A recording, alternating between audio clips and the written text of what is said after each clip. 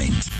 The PSAs you hear on Miller and Condon and iHeartMedia Des Moines are presented in part by Nick Mick. We take care of our own. Now, here's Miller and Condon, live from the DraftKings Sportsbook at Wild Rose Studios. This is 1460 KXNO. Sports radio in Iowa starts and ends right here. This is Des Moines Sports Station, 1460 KXNO.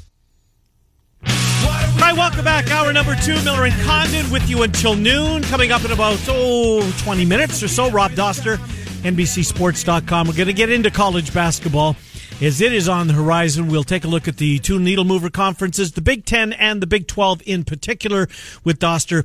Look forward to him joining us on a weekly basis once we get into conference play. Well, we're fortunate when we get time with Scott Miller. Grateful that he's going to give us a few minutes here on the eve of game number 1. The Nationals and the Astros. Scott's been all over the country chronicling these playoffs. He's in Houston for game 1 and 2 tonight. Well, not to both of them tonight, but you get my point. Scott, Trent Condon and Ken Miller, thank you for coming on. How are you, Scott? Hey, Trent. Hey, Ken. Yeah, good. I think we're even closer. You said here we are on the eve. Yeah, well, yeah, it is game 1. I think we're. Yes. I lose track of, but I think the eve might have been last night. I don't know whether it's morning or night anymore with all my travels, but I believe we're here finally at Game 1 of the World Series with a fantastic pitching matchup. I mean, Garrett Cole and Max Scherzer, and then in Game 2 tomorrow night, Justin Verlander and Steven Strasburg. This, for people that love starting pitching, this is a throwback, delicious World Series. No doubt about it. And that's one, I'm of the belief that the Nationals can win. That in a second. Where I want to go with you, Frank, that was our last guest, Scott. Since you've been all over the country, and I know you're doing it, you're not doing it from a fan's perspective, you're there to work. But are some cities better to host playoff baseball? I'm sure they're all unique in their own right, but are some better than others when it comes to, big events baseball-wise in October? Yeah, they are. There's no doubt about it. I will say this. I'll start with the team that just got bounced in the American League Championship Series, the New York Yankees. I know it's funny because I know, so many people nationally, if you're not a Yankee fan, chances are you're sick and tired of hearing about the Yankees, right? But I will say as a writer, and it's been a while now, the Yankees, their loss this year means this is the first time, since about 1910, literally, more than 100 years, since we've now gone a full decade without the Yankees winning a World Series because their last win was 2009. So I know there'll be some people gleeful for that, but to your question about cities, I will say this as a writer, when you go into New York in October, especially when the World Series is there, oh my God, you feel like it's the World Series. I mean, it's the big stage, it's Yankee Stadium, it's roaring loud, and throughout the city, the tabloids, newspapers are still a thing in New York. You got screaming headlines from the tabloids. People are into it.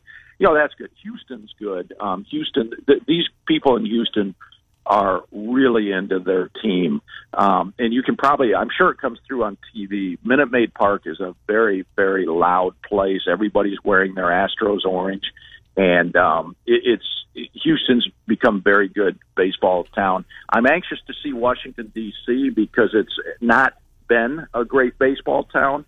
Obviously, they've lost a handful of franchises, but I was not at the NLCS. I haven't covered a game in D.C. this year, so the first one will be this weekend. But people that were there told me that for the first time, in fact, Thomas Boswell, the longtime columnist for the Washington Post, Boz said to somebody the other day that the other night's crowd was like the best, most passionate, most emotional he's ever seen in the city.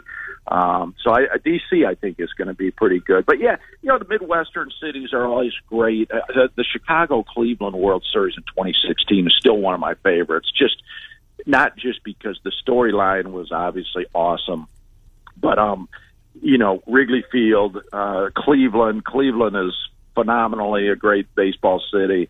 That's one nice thing. You hit this point of the year, you start running on fumes because, so many plane flights and late nights. But then you get into a city, and most of the time, the electricity in that city just gives you the adrenaline to, pick you right back up. Jose Altuve's been excellent for the Astros. Brantley, a great signing, bringing him over after a couple of injury-wrecked seasons in Cleveland to finish it out there. But outside of that offense for Houston hasn't been great. That at least gives hope, in my mind, for this Nationals team to make this a series.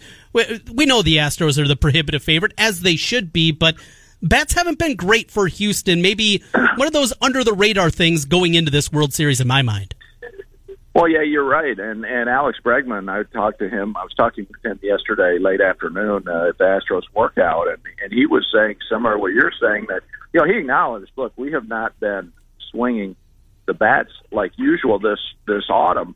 And Bregman's point is we're due to break out. Now, I think that's probably true, but the flip side of that, and to your point, is when you get to this point in the season, you're facing the top pitching in the game. I mean, there's sometimes a reason why even a really good lineup's bats go quiet. And they're not. Look, Houston went 18-1 this year against the Seattle Mariners. 18-1. They ain't facing any of the Seattle Mariners pitching staff this month. Right. They had the New York Yankees last round. They've got Max Scherzer tonight. They've got Steven Strasburg the next night. They probably got Patrick Corbin the next night, unless Corbin comes in relief one of these games. They're facing really, really good pitching. So, you guys might have heard since the day baseball was invented over 100 years ago, good pitching usually beats good hitting. So we'll see. My take on this, Scott, is why can't the Nationals win? I get that the Astros are a really good ball club, and Garrett Cole is on a historical pace, but Max Scherzer's not chopped liver, and Scherzer's got to be using this Cole love as a little chip on his shoulder type thing. Not that he needs one. I think the Nationals are going to give the Astros all that they want. Am I wrong? No, you're not. It'll be great theater tonight watching Max Scherzer roaring like a lion on that mound. I love watching him pitch. He is the most emotional pitcher out there. Some guys try to be always calm, cool, and collected. I mean, Max Scherzer is a ball of fire, spitfire out on that mound. You'll see him scream, and you can see the passion and emotion, and that when he's on the mound tonight in front of 43,000 screaming Astro fans, it's going to be a great scene. So to your point, I'll hit you with a number. It's the date is somewhere in late May, around May 25th, I want to say. But since that date, the Houston Astros have the best record in baseball since, whatever it is, May 25th. Mm-hmm. Yankees, I believe, are second. Third for the best record in baseball since that date is the Washington Nationals. I think a lot of people are sleeping on the Nationals because, they had a rough first 2 months of the season. They started 19-31. Part of it was because they were racked with injuries. Their leadoff hitter and shortstop, Trey Turner, broke a finger on opening day. He was on the sideline for much of the first 6 weeks. Anthony Rendon was out. Jose Soto or Juan Soto went out on the injured list. And also, while they had these injuries, their bullpen was god awful. Yep. Their bullpen the first 2 months was historically bad. It had a 7 ERA. Mm-hmm. So that all combined, plus a lot of people early in the year were like, well, they lost Bryce Harper. They're going to be worse anyway. So you combine those three things: the loss of Harper, the injuries, the horrible bullpen. They start 19-31. I think for a lot of baseball fans, they just kind of forgot about the Nationals. And then, as I say, since late May, I mean, the Nationals' third best record in the game. And so from that perspective, this is a very good ball club. This is a dangerous ball club. And I think Houston's going to win, but anybody that thinks this is going to be a 4-game sweep and the Nationals don't have a chance, or that the Nationals can't win, you're going to be surprised. Scott Glad Miller, to hear that. Scott Miller joining us from Bleacher Report as we get ready for the World Series. You mentioned the bullpen, and at the end of the season, their bullpen still ranked last in baseball, even behind Baltimore and Colorado and some of the dregs here. But playoff baseball is built so differently, and the way that you can use starting pitchers on their day that they're going to be throwing and use them in there. Of course, the strength of the front end of the rotation and how deep Scherzer and Strasburg and those guys can go into games. The bullpen, it's different here, but how big is the advantage between what Houston has and what Washington has here in the bullpens? Houston's had success. I mean, Houston's bullpen's pretty good. And, going into their ALCS against the Yankees, people said, oh, the Yankees' strength is the bullpen. They had the big names, Zach Britton, Aroldis Chapman. Houston's bullpen outpitched them. I mean, Houston's bullpen, they might not have those names like Aroldis Chapman, but Houston's bullpen is pretty good. What makes them good, among other things, it's interesting because they released their roster this morning for the second series in a row. It was the same against the Yankees. They don't even have a left-handed pitcher on their staff. They opted to go with all right-handers. And, and a lot of people say, well, how can you do that? In today's game, so much of it's about matchups. Well, the Astros bullpen comes at you with a lot of different looks. And one key, Ryan Presley, best curveball in the game. Now, who's ever heard of Ryan Presley unless you're like a huge, hardcore baseball fan? Former Twin. The average. Yeah, exactly. I say that as a Twins fan. You guys know.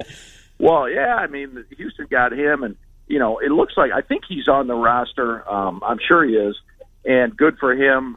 He had his knee scoped in early August, and he came back late in the year. And, it was nerve-wracking because the other night against the Yankees, he came in Game 6, and he threw one pitch, and then he kind of limped off, and he tweaked that knee again. But A.J. Hinch said yesterday he thought he was ready to go again. But I bring him up because, for example, they don't have any lefties, but here's a guy that throws a curveball from hell. I mean, this guy, best curveball in the game, Ryan Presley. So that's one weapon. They've got others, guys that throw a slider. They give you different looks. Curveball guy, submarine guy. Yeah, exactly. And Will Harris has been really, really good this off season. So, yeah, Houston's bullpen is very solid.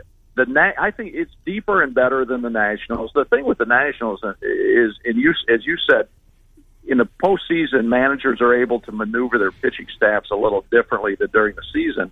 As you said, guys like a starter maybe can come in relief on the day he would throw between starts. And the Nationals have done that very expertly under Davey Martinez. And, they've basically gotten through these playoffs with about 6 pitchers. Max Scherzer and Steven Strasburg both have worked in relief at least once. Strasburg in the wild card game. Patrick Corbin, the lefty starter, who's also worked in relief. Anibal Sanchez. And then really 2 guys from their bullpen, their closer, Daniel Hudson and Tanner Rainey. And other than that, the other bullpen guys are kind of like non-existent this month. Scott Miller, Bleacher Report. Scott, last thing for you. Who's going to be the Cubs manager? I think David Ross still. I really do. I think that's going to be all but done. We'll see. Still a lot of managerial openings. Yeah. 8. Of course, Joe Madden is a done deal with the Angels. They're going to introduce him at a press conference on Thursday. But I think David Ross, I'll be surprised if it's not. Scott Miller, Bleacher Report, Game 1 of the World Series tonight. Scott, again, thank you for doing this on Game 1, live from Houston for us. We really appreciate it. BleacherReport.com, Scott Miller. Thank you, Scott. You got it, Trent. Ken, thank you, guys. Good to talk to you. Scott Miller joining us, Game 1. Here we go. Nationals, you said, are plus 190? Plus 190. Somebody asked me to explain that. Okay. And we probably should because so this was what essentially means if you want to bet the Nationals, if you bet $100, you're going to make $190 if they win. So if you want to do it 10, if you bet 10, you'll make $19. You'll get $29 back all told. Yeah, when you go back and cash your ticket or goes back into your account, you get your original investment back plus your 19. But if you want to bet Houston and you want to make that $100, you got to bet $220. Just to make 100. Or if you want to make 10, you got to bet 22 to make 10. That's where it comes in. So that's the difference when it comes to money line. It's a huge. Trent, the Nationals are the play, man. At that price, absolutely. At that price, I think the Astros deserve to be favorites. Yes. But at that price, with those two studs, well, so the Astros got some good pitching too. Yeah, Cole Verlander, hello. We will, let's do this. Rob Doster's coming up, but before that, it's Jumped the gun there a little bit. Sorry about that. That's all right. It's time to put another $1,000 in your bank account, your Bull bankroll, your sports betting account. Holiday season's coming up. Wherever you can use the grand, we're going to give you an opportunity. Just text the keyword SUPER to 200-200 right now. SUPER to 200-200 right now. You'll get a confirmation text and info. Standard data and message rates apply in this nationwide contest. We've been spanning the world of sports today. NFL, MLB, and how about some college hoops next with Doster. Miller and Condon till noon. Des Moines Sports Station, 1460. 1460 KXNO. Des Moines Sports Station, 1460 KXNO.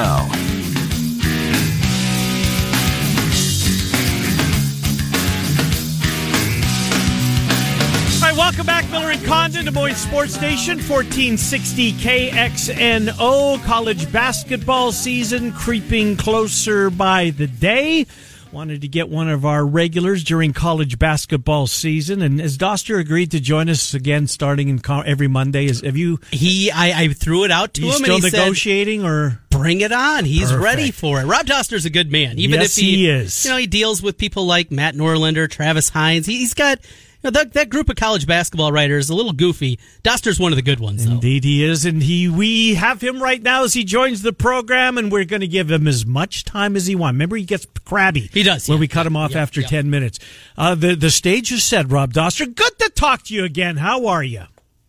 I'm doing great, guys. I'm doing great. And I'm happy that we only got qualified as a little bit goofy, because I think that most people would use a different term there to describe us. So a little bit goofy works for me. That sounds very kind. Well, I saw your buddy Norlander, who we also have on not nearly as often as you because he can be insufferable at times, but he ranked every team 1 through 353. That's an exercise in futility if I've ever heard it. I have no idea how he finds the energy or determination to do that. Like, he spends like weeks, maybe months on it, just talking to coaches and trying to make it as accurate as possible. And I don't know why. I don't have any interest in doing that. I don't have any interest in reading it. But I'll probably go in there and check it out and yell at him about somebody that he ranked too low, just because it's fun to do that, and it's fun to troll Norlander. So anybody listening, I would encourage you to go on Twitter, find that link, and get on him about where he ranked any team. Doesn't matter who it is, just get on there and make fun of him a little bit. Well, in the state of Iowa, he's got Drake at 153, UNI at 131, Iowa at 59, and number 34, Iowa State. So plenty of fuel, I think, for every one of those fan bases to go after Norlander. It's baffling that you can have Drake anywhere outside of the top 100. It is. After what DeVries did in year number 1, I don't get it. Well, what we do want to get, though, is your perspective on the two state schools here, the big ones, Iowa and Iowa State, because, Rob, I'll tell you, it's difficult for both of these teams to get a real good read of what they're going to do. Let's start at the top.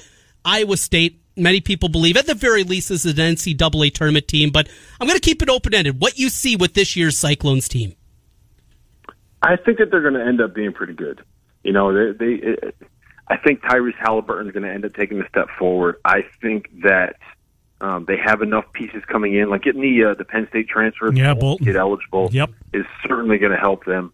And honestly, like, I think that clearing house a little bit and getting rid of some of the pieces that they had last season, I don't know if it's necessarily a negative. If you look at the talent that they had on the roster, they probably were, maybe like the second best team in the Big 12 last season. I thought that they were very, very good. Yep. And I don't think that they came anywhere close to living up to expectations.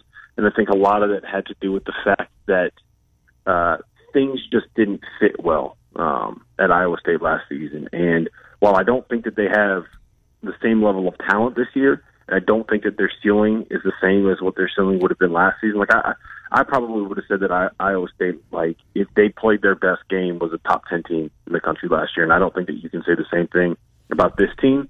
But I do think that We're probably going to see a little bit more consistency. I do think that they're probably going to end up being a little bit more of a team that is easier to watch, if that makes sense. Like, I don't think that we're going to see as much hero ball maybe as we did last year. And it just seems like the group is going to fit together a little bit better this season than they did last year. I don't know. I know Lindell Wigginton kind of acclimated to that bench role. I don't know how much he fully embraced being the sixth man. I don't know. I think that things just make more sense this year with that group. It did win the Big 12 tournament last year, but I get your point. And Horton Tucker at the end of the game, at the end of the season, wasn't on the floor, and he's in the NBA. So interesting take. I'm with you. I think Bolton's a huge addition. Halliburton, everybody thinks this is his final year in Ames. Everybody, meaning folks that cover the NBA for a living. So we'll come back to the Big 12 in a second, but let's do Iowa, and then we'll do likewise with the Big 10. One note, I think that them winning the Big 12, just that kind of, to me, that's the whole point, is that they can come together and they can go out and they can go on the run that they did and beat a team like Baylor, beat a team like Kansas State, beat a team like Kansas, and win the Big 12 tournament. But they also lost 5 of their last 6 in regular season play, and I think it was 6 of their last 8. They lost 3 in a row down the stretch. For a while there, they were kind of right there in the mix as one of the teams that could end up hanging with Texas Tech and hanging with Kansas State and having a chance to win at least a share of the Big 12 title, and then everything just kind of collapsed before they turn around and go out and actually win a Big 12 tournament and then lose in the first round of the NCAA tournament. So they were kind of a team that was up and down and inconsistent. And I think this year, I don't think they're going to be as good as they could have been when they were at their best last season. I don't think that they have that level of NBA talent, but I do think that they're going to be more consistent. And I don't know if that's good or bad, but I think you're going to have less. It's going to be less stressful watching them this season if you're an Iowa State fan, because you're going to go in with expectations that are a little bit lower, knowing more of what to expect. And I think the disappointment is going to be a little bit less when you take a loss this year. Yeah, went into Lubbock last year, knocked off Texas Tech. Man, I think they'd only lost once, right? Duke or Kentucky, one of the blue bloods. Anyways, let's move on. Let's do Iowa, then we'll come back to the Big 10 and Big 12 overall. But when you look at the Hawks, what do you see, Rob Doster?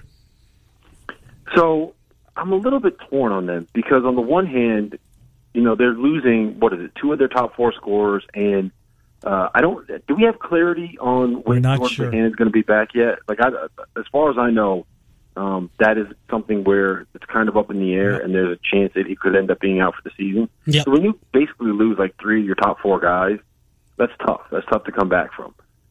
That said, I'm a big Luka Garza guy. He doesn't look like someone that's going to be a really good basketball player, but then he comes out and he's knocking down threes, and he's got post moves. And he looks goofy when he runs, but he probably plays harder than anybody else whenever he's on the floor. I think Joe Wieskamp is a guy that is probably going to take a step forward. Someone's got to score for them. And if there's one thing that he can do on a basketball court, it's score, it's shoot the ball. So I would not be surprised to see him kind of be a guy that averages 17 or 18 points a game. I think both of the McCaffrey kids probably take a little bit of a step forward this season. I think the younger one, I can't remember his name. Patrick, yeah. Patrick kind of fills that role at the 4 spot, where I think it allows them to be a little bit more difficult to match up with, and a little bit more versatile, and a little more lineup versatility than they've had in past seasons. If you want, you can play Garza and Kreiner together and go real big, or you can put both the McCaffreys out there with Wieskamp, and you're going to be smaller and have more shooting on the floor. So. I think that there is reason to be a little bit bullish. I don't know how they're ever going to get a stop. I think it's going to kind of be like those, the worst McCaffrey teams where we're talking about them. You look up in February and they rank 250th in defensive efficiency on KenPom. But they're going to be able to score, man. They got shooters, they got talented bigs. I think McCaffrey. I would say I'm probably not his biggest fan as a coach, but I do think that he's going to find a way to be able to allow the team to get some buckets. So expect a lot of games that get played in the 80s. And on the nights when you give up 90, you're probably not going to win too many. But on the nights when the team you're playing shoots 2 for 18 from 3, you're probably going to get some wins. So I think that they have a tournament trip kind of in their range of outcomes. I don't think I would necessarily bet on it, but I think I don't think they're as bad off. The more that I look at the roster, I don't think they're as bad off as I thought they were going to be. And then I don't talk to me about this redshirt kid. Nungy? Jack Nungy, huge. Put on a bunch of weight. I thought he was better. There were times, and I think Trent would agree with me, that when Garza and Nungy were both true freshmen, that Nungy looked like his ceiling was higher. Mm-hmm. And then the next week it was, I was wrong. Garza's better. Then it'll come back again. You, Trent? Garza's terrible defensively. Nungy at least has a pulse on the defensive end. Mm-hmm. He can step out. He can shoot it. The problem is McCaffrey at times his freshman year tried to play him at the 3. He's not a 3. He's a 4, and he can play 5 in a pinch, but he's not a 3. Freya gets into that too much, though, and that's, I think, a different conversation. But he's a nice piece. He can help them out, but we get into the same conversation with Iowa seemingly every year. Got a lot of big guys, don't have the guards probably to compete. Yeah, and, maybe if they had Jordan Bohannon, I think it might help a little bit. But like I said, they have plenty of guys that can shoot it. They have plenty of ways to space the floor offensively. They have big guys that can take advantage of the fact that you can space the floor. And, I'm not necessarily as worried about the guard play as you guys might be. It's just I don't think that they're going to be able to get stops, man. You look at that roster, and I don't know who you can point to and say, okay, he is going to be a plus defender. He's going to be someone that we can trust to put on Cassius Winston, or that we can trust to slow down somebody like an Aaron Wiggins at Maryland, who I think is going to have a big year. Mm-hmm. Even Luka Garza, I just thinking about him going up against Caleb Wesson and trying to stop Caleb Wesson is not something that I think is going to be all that comfortable. You got guys like the DJ Carton kid coming into Ohio State is raw, but just thinking about someone with that kind of athleticism and skill set being guarded by like Connor McCaffrey just is the kind of thing that if I were the Iowa head coach, I probably would be kept up sleepless at night thinking and worrying about that. Joshua Lankward out until February for Michigan State. You did your fatal flaw on the top 25. It's a great read. I encourage everybody, if you're a college basketball fan, NBC Sport, collegebasketball.NBC Sports. It's a great website. You guys do a terrific job over there. So let's do the Big Ten overall. Michigan State, of course, right there up at the top. Number 1 team preseason in the country by most people. Conference overall, though, Rob, give us a couple of teams that you're going to keep an eye on. Well, I mean, other than Michigan State, I think the obvious choices are probably Maryland and Ohio State. I think that they are, I think the consensus, like second and third best team in that league. I'm not really sure where other people kind of rate them. Illinois has gotten some hype in this preseason, and I'm 100% aboard the Illinois bandwagon. The way that they play, kind of getting out and pressuring and passing lanes and forcing turnovers. I think that they have plenty of athletic guards and athletic wings, especially with Ayo Dosunmu coming back.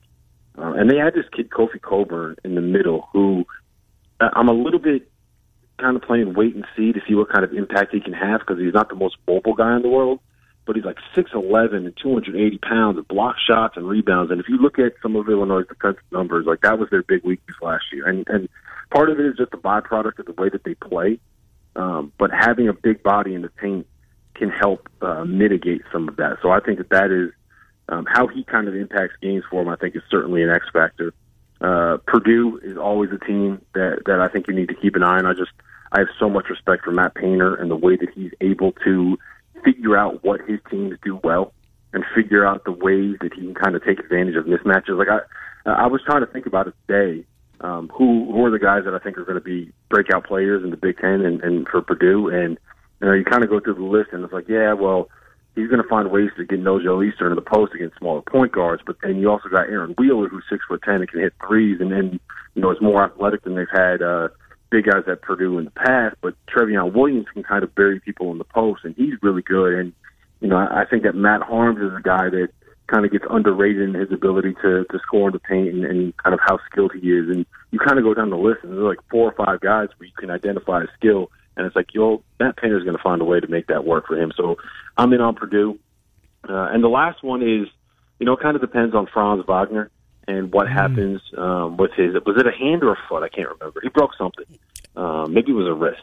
He broke something. And, if he can come back and he's healthy by the time Big Ten play rolls around, I'm kind of in on Michigan. I think that Xavier Simpson is a guy that can let that team kind of run on its own. And I think John Teske is super underrated in terms of, how good he is defensively and what he could do on the offensive end of the floor.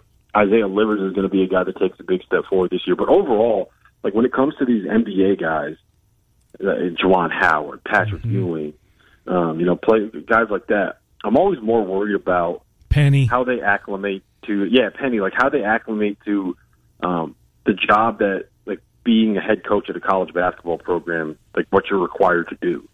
I think probably like 30 or 40% of your job as a head coach at a college basketball program is the actual coaching, as opposed to like meeting with boosters and doing your radio show and like showing your face here and there and recruiting and getting out on the road and doing all of that. Whereas, Juwan Howard spent 6 years in the NBA on Eric Spoelstra's bench, and literally 100% of his job was coaching. Maybe some of it was connecting with the players, and maybe if someone got screamed at by Spoelstra, he's going to help go build this guy up, and he's got to do some scouting, and I'm sure that he's got like individual drills and all that kind of stuff that he has to do. But it's all about basketball and developing players and coming up with game plans and watching film and doing all of that kind of stuff. And I'm always more worried about how guys coming from the NBA level adjust to what it's required of a college basketball coach than I am about their ability to actually draw up game plans and figure out scouts and kind of break down the way that they, where you have mismatch advantages and all that kind of stuff. So I kind of think that Michigan has been a little bit undervalued this year. I don't think that they're a top 25 team, but I think they got more like 2 votes in the preseason top 25 poll, and that just seems kind of like an overcorrection to me. So I'm in on Michigan based on what their preseason expectations are. Rob, from the Big Ten, let's jump to the Big 12. I was looking at KenPom as his preseason rankings came out, and he has the projections up. So this is how the conference plays out according to his numbers. Every team ranked between Kansas, the top at number 10 nationally. The last place team, West Virginia, at 59. Projected season results. Kansas and Baylor tie for the conference crown at 11-7. Last place, what? West Virginia at 7-11. 10 teams, all really close together here. What a race this Big 12 could be this year. Yeah, I don't know if I fully agree with KenPom's projections here, and I don't know like how the fact that like Ochai Agbaji was like activated midway through the year, and how Udoka has a book injury and him coming back. Like I don't know how that affects the projections, but to me, Kansas is the clear-cut favorite. And once you get past that, then I can kind of get on board with like whatever order you want to put these teams in. I've heard I'm high on Texas. I think I would probably have Texas as like the second or third best team in the conference, just with like the guys they got coming back, the fact that Shaka's kind of has like a team that's a little bit more experienced and a little bit more veteran, the fact that they went out and they hired Luke Yaklich, and we know they're going to be great defensively. They got some shooting. So I'm in on Texas. Baylor's going to be good. Texas Tech is going to be interesting. If Jamius Ramsey, he's a freshman they got coming in. I've heard mixed reviews about how he's kind of acclimating to being a freshman at Texas Tech. I think this is the first time that Chris Beard has dealt with bringing in a player of his of that caliber and trying to get him to buy into this idea of play for the team, sacrifice, blah, blah, everything that he preaches within that program. So it's going to be interesting to see how that kind of plays out. And I think the bottom of the league is a little bit worse than maybe people realize. Like, I would not be surprised to see the Big 12 get like 5 bids this year. I think, you're looking at Kansas, Baylor, Texas Tech, Texas, and Iowa State. And then after that, like West Virginia, I'm not sold on. Oklahoma State's going to be interesting, but they still have a lot to prove. Yep. TCU lost like half of their roster to transfer. Mm-hmm. Kansas State, it just... Coach wanted to leave. Dixon didn't want to be there. Dixon didn't want to be there. And the Kansas State, you lose Dean Wade and Barry Brown. Yep.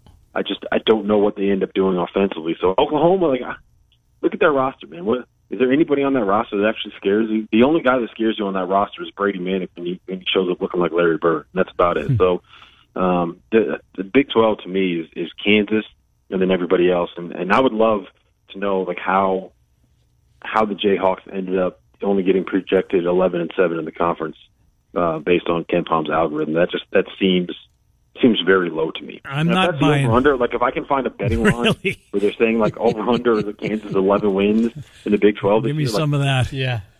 clear my bank accounts and put it all on that. I'm with you. Rob Doster, NBC Sports College Basketball Talk. Good to reconnect with you, Rob. Look forward to doing this on a weekly basis once the calendar turns, and we'll do so periodically here as we get some really good non-con. And it will be here before we know it. Thank you, Rob. Appreciate it.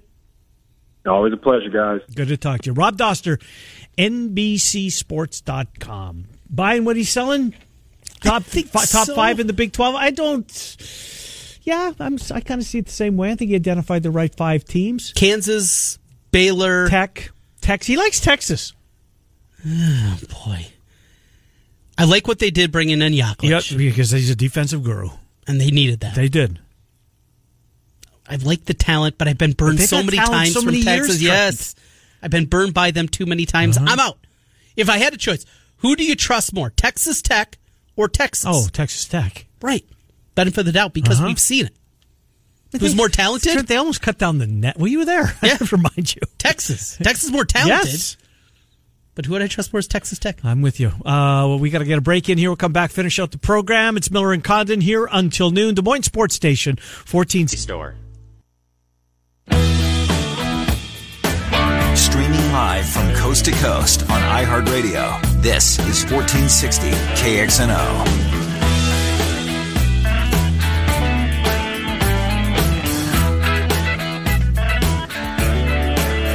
All right, welcome back, Miller and Condon, Des Moines Sports Station, 1460 KXNO. Let's clear out the notebook here, Trent. Couple of things. Mark Morehouse on Twitter, and I'm assuming Emmerich and Leistikow and everybody else is up in Iowa City today, Doc, etc. Sounds like Brandon Smith will not play against Northwestern. Yep, didn't show up on the depth chart yesterday, right. And it's not where he twisted an ankle. He got hit with the helmet on the ankle, but who knows what kind of bone bruise that's going to be. And that was the talk after the game, right? Is they think they got lucky. They think it's only a bone bruise, but it doesn't sound as though he's going to play against Northwestern. Then they get the bye, which, a couple of weeks before they get back, I think it's the right thing. If indeed that's the way they go, and I believe they will. They have depth at wide receiver. Yes, they do. Oliver Martin hasn't seen the field. That should change this week, at least you would think. Kenyon Martin, Tom Caker told us this on Friday. Yes. He's got twin boys. They were both taking a visit this past weekend to Iowa, and the twins are going to be Hawks. They are. They made their commitment yesterday. I have been very much in the Fran McCaffrey corner. There are things that I get annoyed with as him as a coach, but overall... Can't get annoyed with the scheduling this year. Well... or maybe you can because this isn't the year to do it. You can, because it was never about his overall non-conference schedule. This is what you or Tom Caker and many people missed. It was about the bye games, the number of bye games, and the terrible teams that he played in the bye games. That still hasn't changed. But that aside, they get Kenny Murray's kids, which on the surface is great. Kenny Murray is a great Hawkeye. He was a McDonald's All-American. His kids are not McDonald's All-Americans. Well, who did they beat to get him? Well, they took visits last year as high school seniors. They're in prep school this year. To Mankato State, now Minnesota State. Okay. They don't have any other hockey school. They don't have any other Division I offers. Oh. And not only, if these two kids were walking on, great. But to give not one, but obviously they're twins, 2 scholarships to what can be best described as... So you think he reaches? Not 1, but 2 scholarships for that. The other commitment they got the day before from Tony Perkins... Best offer was New Mexico. Aaron Eulis, Tyler Eulis' little brother, though he's taller. Best offer was DePaul. This is the makings of your 4-man recruiting class right now. 2 kids that didn't have a D1 offer. A kid that you beat out the MAC for. And Aaron Eulis, who you beat out DePaul for, who hasn't been good. It's been terrible. Since Quentin Richardson was there. Right. It's been awful. That's your 4-man recruiting class. You better hope that Xavier Foster is also coming. You better hope that there's another name on there, because you bring in a recruiting class of 4, 5, 6 kids and not a top 150 player among them. I would try this 4 or 5 years ago. It did not go well. It's scary. You could be. Yeah, but I didn't realize the offers were that lacking, if you will. All right, what are you going to do tonight? going to play the Natties. Are you going to play them in the series and play them in Game 1? I believe so. Also going to look. I got to look closer. I think I'm going on the over though in the first. Yeah. What was the what's the total overall? Because I think it's 3. The total in the game is 7. 7. Yeah, something like that. I like those first 5s. I think we will see a few runs earlier though than anticipated. I just hope it's a long series because I'm not ready for baseball, Dan. I love it. Stretch this thing absolutely. out Take it the distance, which would be next Wednesday, right? Is that when Game 7 would be? So 2 and 3, or 1 and 2 are Tuesday, Wednesday. Then 3 games Friday, Saturday, Sunday. Travel day Monday, Tuesday, Wednesday. So next Wednesday, if it goes October 30th, which is Stupid Beggars Night. That's all right. We got no kids. And we're kids come to your house? We're prepared for 50, 60 of them. We haven't got one in the last 3 years. But we're ready. Give out your address on air. You'll get plenty. No, thanks. We will be back tomorrow at 10. Murph and Andy come your way at 2. Fanatics at 4. Hockey Talk tonight. The Iowa Wild Hockey Show comes up. Hockey Gone Wild at 7. Then tomorrow morning, the Morning Rush will start it all over at 6 a.m. Miller and Condon, thanks for being with us. We're on Des Moines Sports Station, 1460 KXNO.